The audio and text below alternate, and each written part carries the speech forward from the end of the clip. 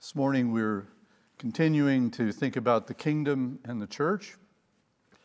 And over the next 3 Sundays, I'm going to be preaching some sermons that are, I hope, will function as pegs in the wall, so to speak. The kingdom is a huge concept, and my goal is just to give you some pegs that you can around which you can draw connections that will help us all grow in our understanding of the kingdom. Several years ago, in fact, just really about 3 years ago, I had the privilege of becoming acquainted with a distinguished scientist, a chemist, or his field was chemistry. I shouldn't say that he's a chemist, but he's a distinguished scientist in the field of theoretical chemistry. And in the course, he was retired when I met him. He was actually in his 90s, but he still kept an office at Purdue University, and he would go down to his office every day. As I visited with him about his work, I said, what do you do when you go to your office? And he said, well, I'm working on a book, co-authoring a book with a colleague in Europe somewhere. He explained that they were writing an introduction to their particular field in the study of theoretical chemistry. The goal being to help scientists, it wasn't the Reader's Digest introduction to this field, but it was to help scientists begin to grasp a little bit of what they were working on, so that they might be able to step into the field or approach the field, just get an entry into the field with a little more confidence. So I asked him, I said, well, are you revising previous work, or are you updating the knowledge? Science is always updating his knowledge. And he said, no, there's no introduction written to our field. There's no book that people can go to and learn what we're about, really. And of course, I wasn't going to ask him anything about science, but I've read a lot of books, and so I pursued the conversation, and I said, well, if there's no book that introduces it, how do people learn it? How do people get to the place where they understand what you understand and are able to do the kind of work that you do? His answer was, well, to do what we do, you have to find somebody who understands it and who's willing to take you on sort of as an apprentice, and you work with that person for some length of time, and in some instances, the people who do this, while they're doing it, the light goes on. The light goes on, and they get it. The light goes on, and they get it. As I thought about that, I thought that is a wonderful description of Christian discipleship, a description of what it means to be a disciple whose heart is set on the kingdom of God, what it means to be a disciple who is seeking the kingdom of God, because the kingdom of God is hard to compress. In fact, if you look in Scripture for a definition of the kingdom of God, you will not find one. The Scriptures are about the kingdom, but nowhere in Scripture can you just find a verse or a paragraph in which it's spelled out, this is the kingdom. Here's what we're dealing with. It's there, it's turned over and over and inside out and approached from many different perspectives. And of course, there are lots of passages where it will say the kingdom is thus and such. St. Paul says to the Romans, the kingdom of God is not eating and drinking, but righteousness and peace and joy in the Holy Spirit. But that's not a comprehensive definition of the kingdom. And the parables give all sorts, the kingdom of God is like a man who finds a treasure hidden in the field, and he goes and sells everything that he has because he's so excited, and he wants to get the treasure. All sorts of ways that the kingdom is presented, but you'll never find the kind of definition that we would long for or that we are accustomed to in our way of thinking that wraps it up and ties it up neatly for us. Instead, people learn the kingdom in the way that my friends, colleagues learn science. They hang out with people who know it. And in the course of hanging out with them, sometimes the light goes on, and we get it. With the disciples, it took a while for the light to go on. In fact, the light for the disciples really does not go on until the day of Pentecost, and the Holy Spirit is poured out on the church. And there you can see that they finally get it. But in our scripture texts, we're going to see that it took even after Jesus, even after the crucifixion and the resurrection, they're still struggling to get it entirely. So we're going to look first at a passage from the prophet Isaiah, because the kingdom of God is a theme that starts in Genesis and takes us through Revelation. But Isaiah the prophet talks about the people of God being witnesses to the kingdom. And so we're going to start with by looking at a text from Isaiah chapter 43, and I'm going to begin the reading at verse 10.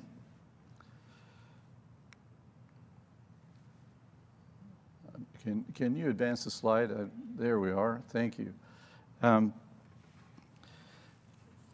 Isaiah 43 at verse 10. The Lord is speaking to his people. You are my witnesses. This is the Lord's declaration, and my servant whom I have chosen, so that you may know and believe me and understand that I am he.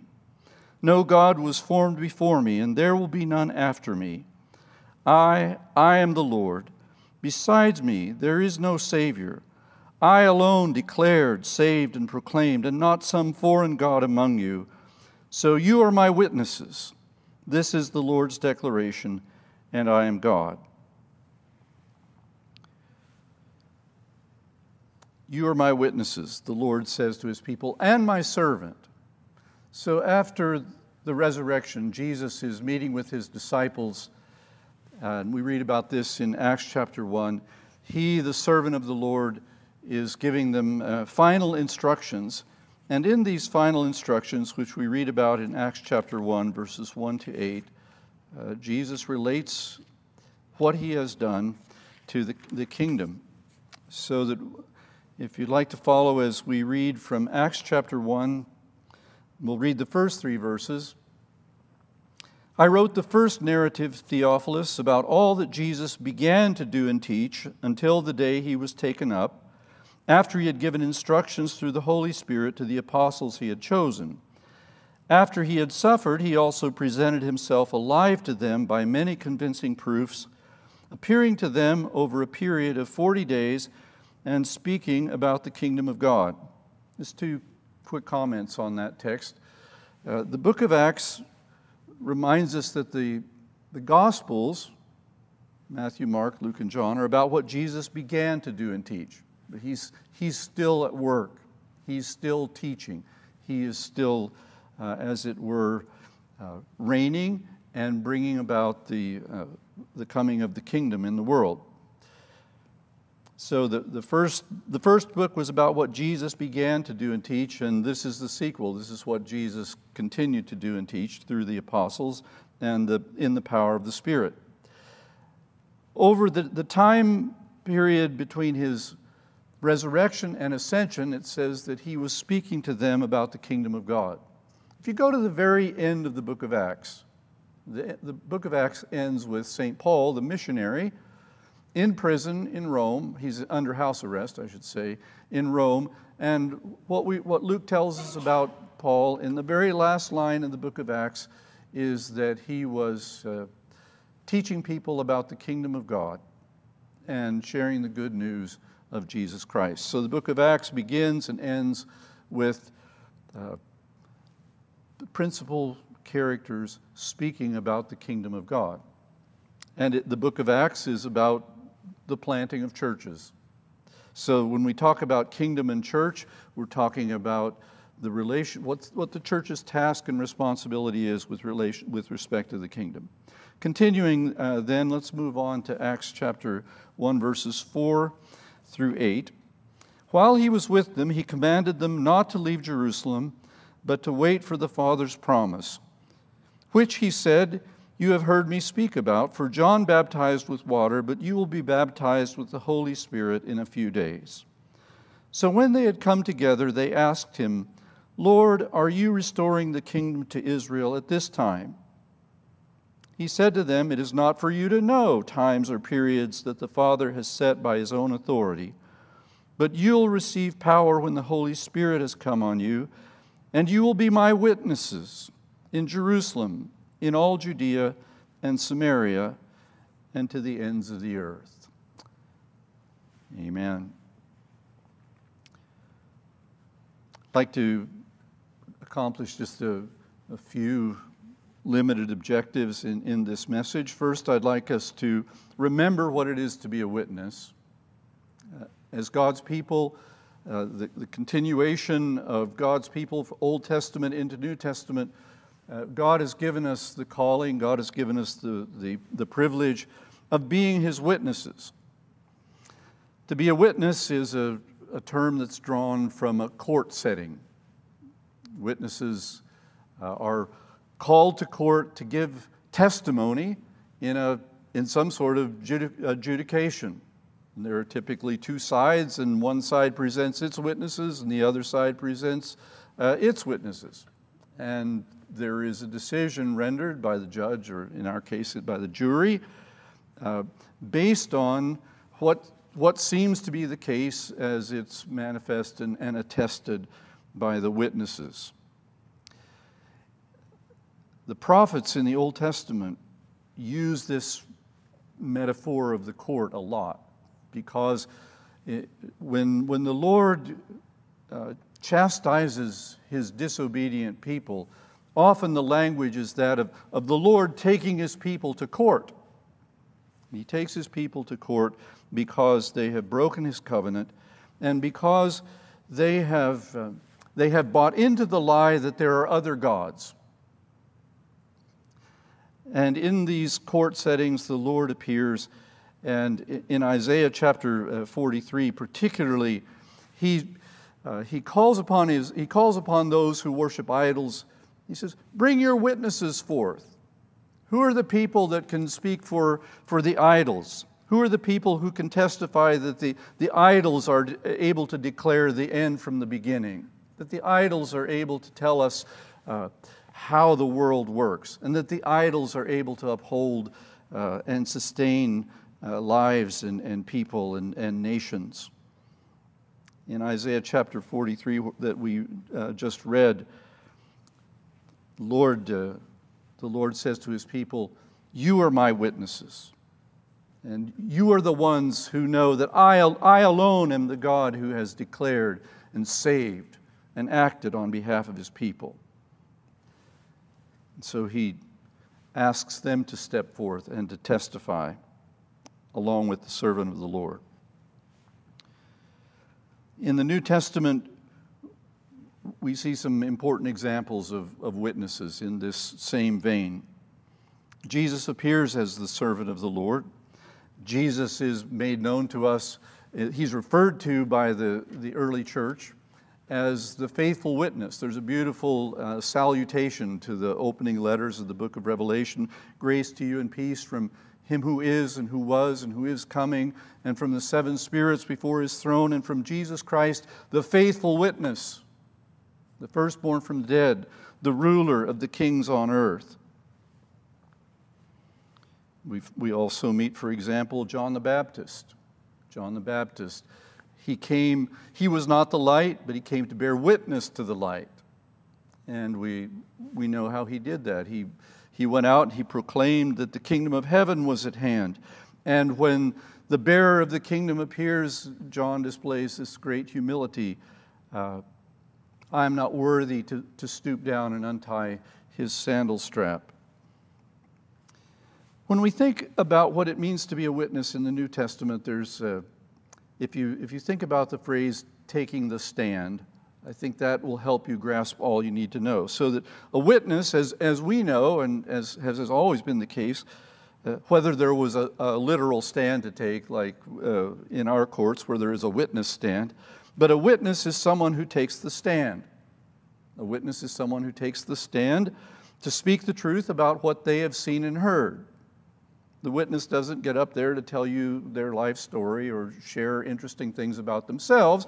The witness is there to speak about something that concerns some issue to the understanding of which they can contribute a word of truth. So a witness is someone who takes the stand and speaks the truth about what they have seen and heard.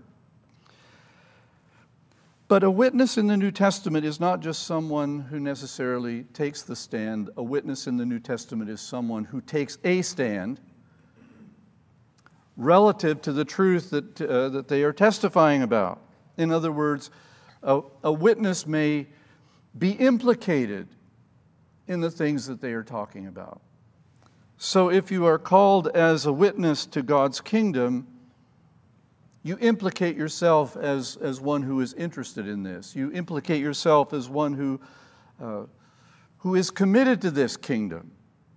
So that to bear witness in the New Testament, to bear witness, for example, that Christ is Lord, that He is King of Kings and Lord of Lords, implicates yourself in a greater matter, which may be costly.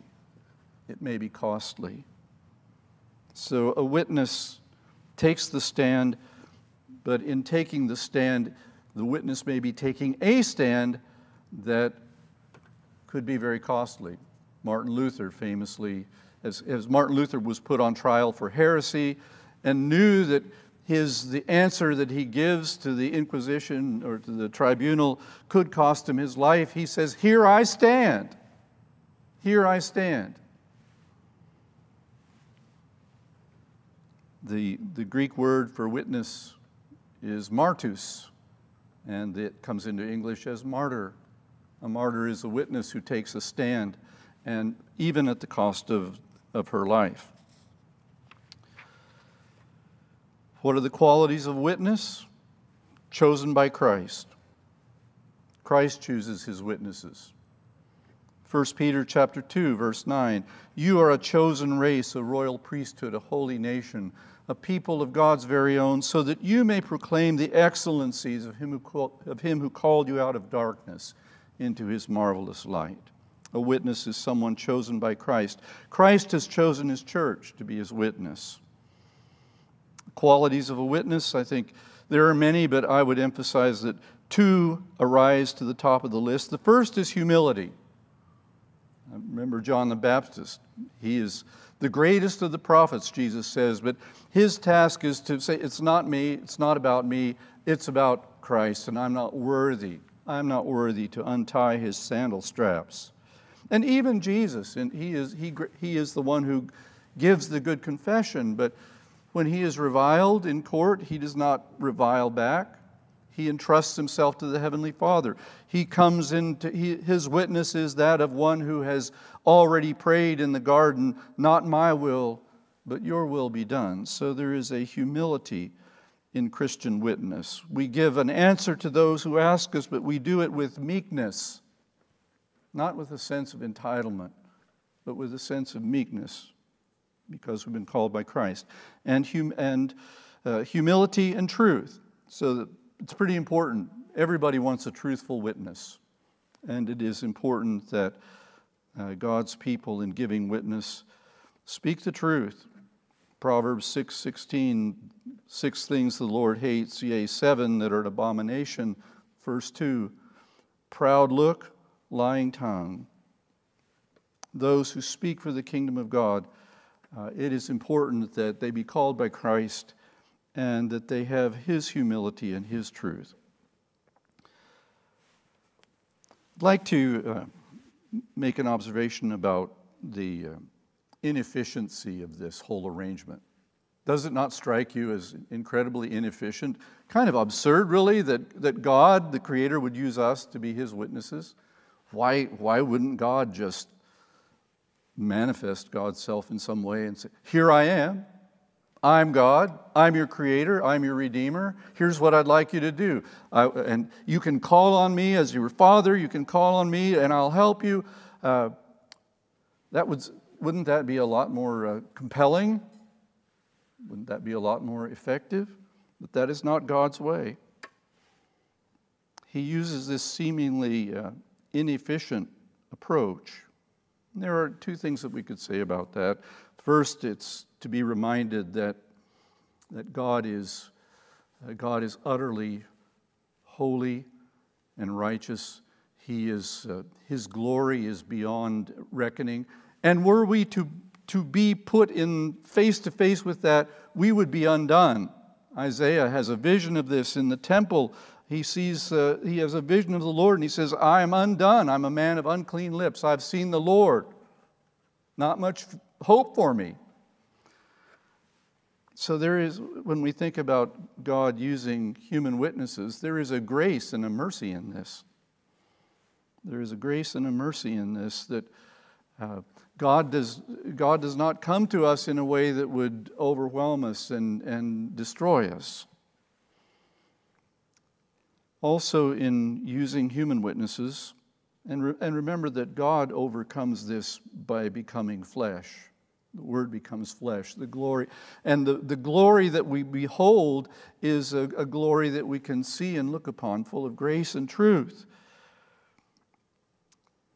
But by using human witnesses, I believe God creates room for faith. God creates room for faith. We don't discover the kingdom of God. We don't discover salvation. We don't discover our God through scientific study the way my chemist friend does. God is a personal God. We don't come to know people by running scientific experiments. We can learn about people by doing that generally. But I can't get acquainted with you individually by doing experiments. You would have to let me know about yourself. And when God uses human witnesses, the issue then becomes, can I believe this witness? Is this witness credible? So that when God is pleased to use us to bear witness, we realize that God is pleased by faith. Hebrews says, without faith it is impossible to please God. And God chooses to make himself known through others like us who will speak on God's behalf. And thus, once again, the character of the witness becomes critically important. Part of the unraveling that we see in our societies, nobody trusts anyone. People no longer trust what you hear on the TV. They no longer trust what you hear on the radio. They read the news and they're not sure if it's reliable. And the society is sort of increasingly in a state of chaos because no one is really sure that they can believe anything that they hear. The church has a wonderful opportunity in the midst of the brokenness of our world to be people that you can trust.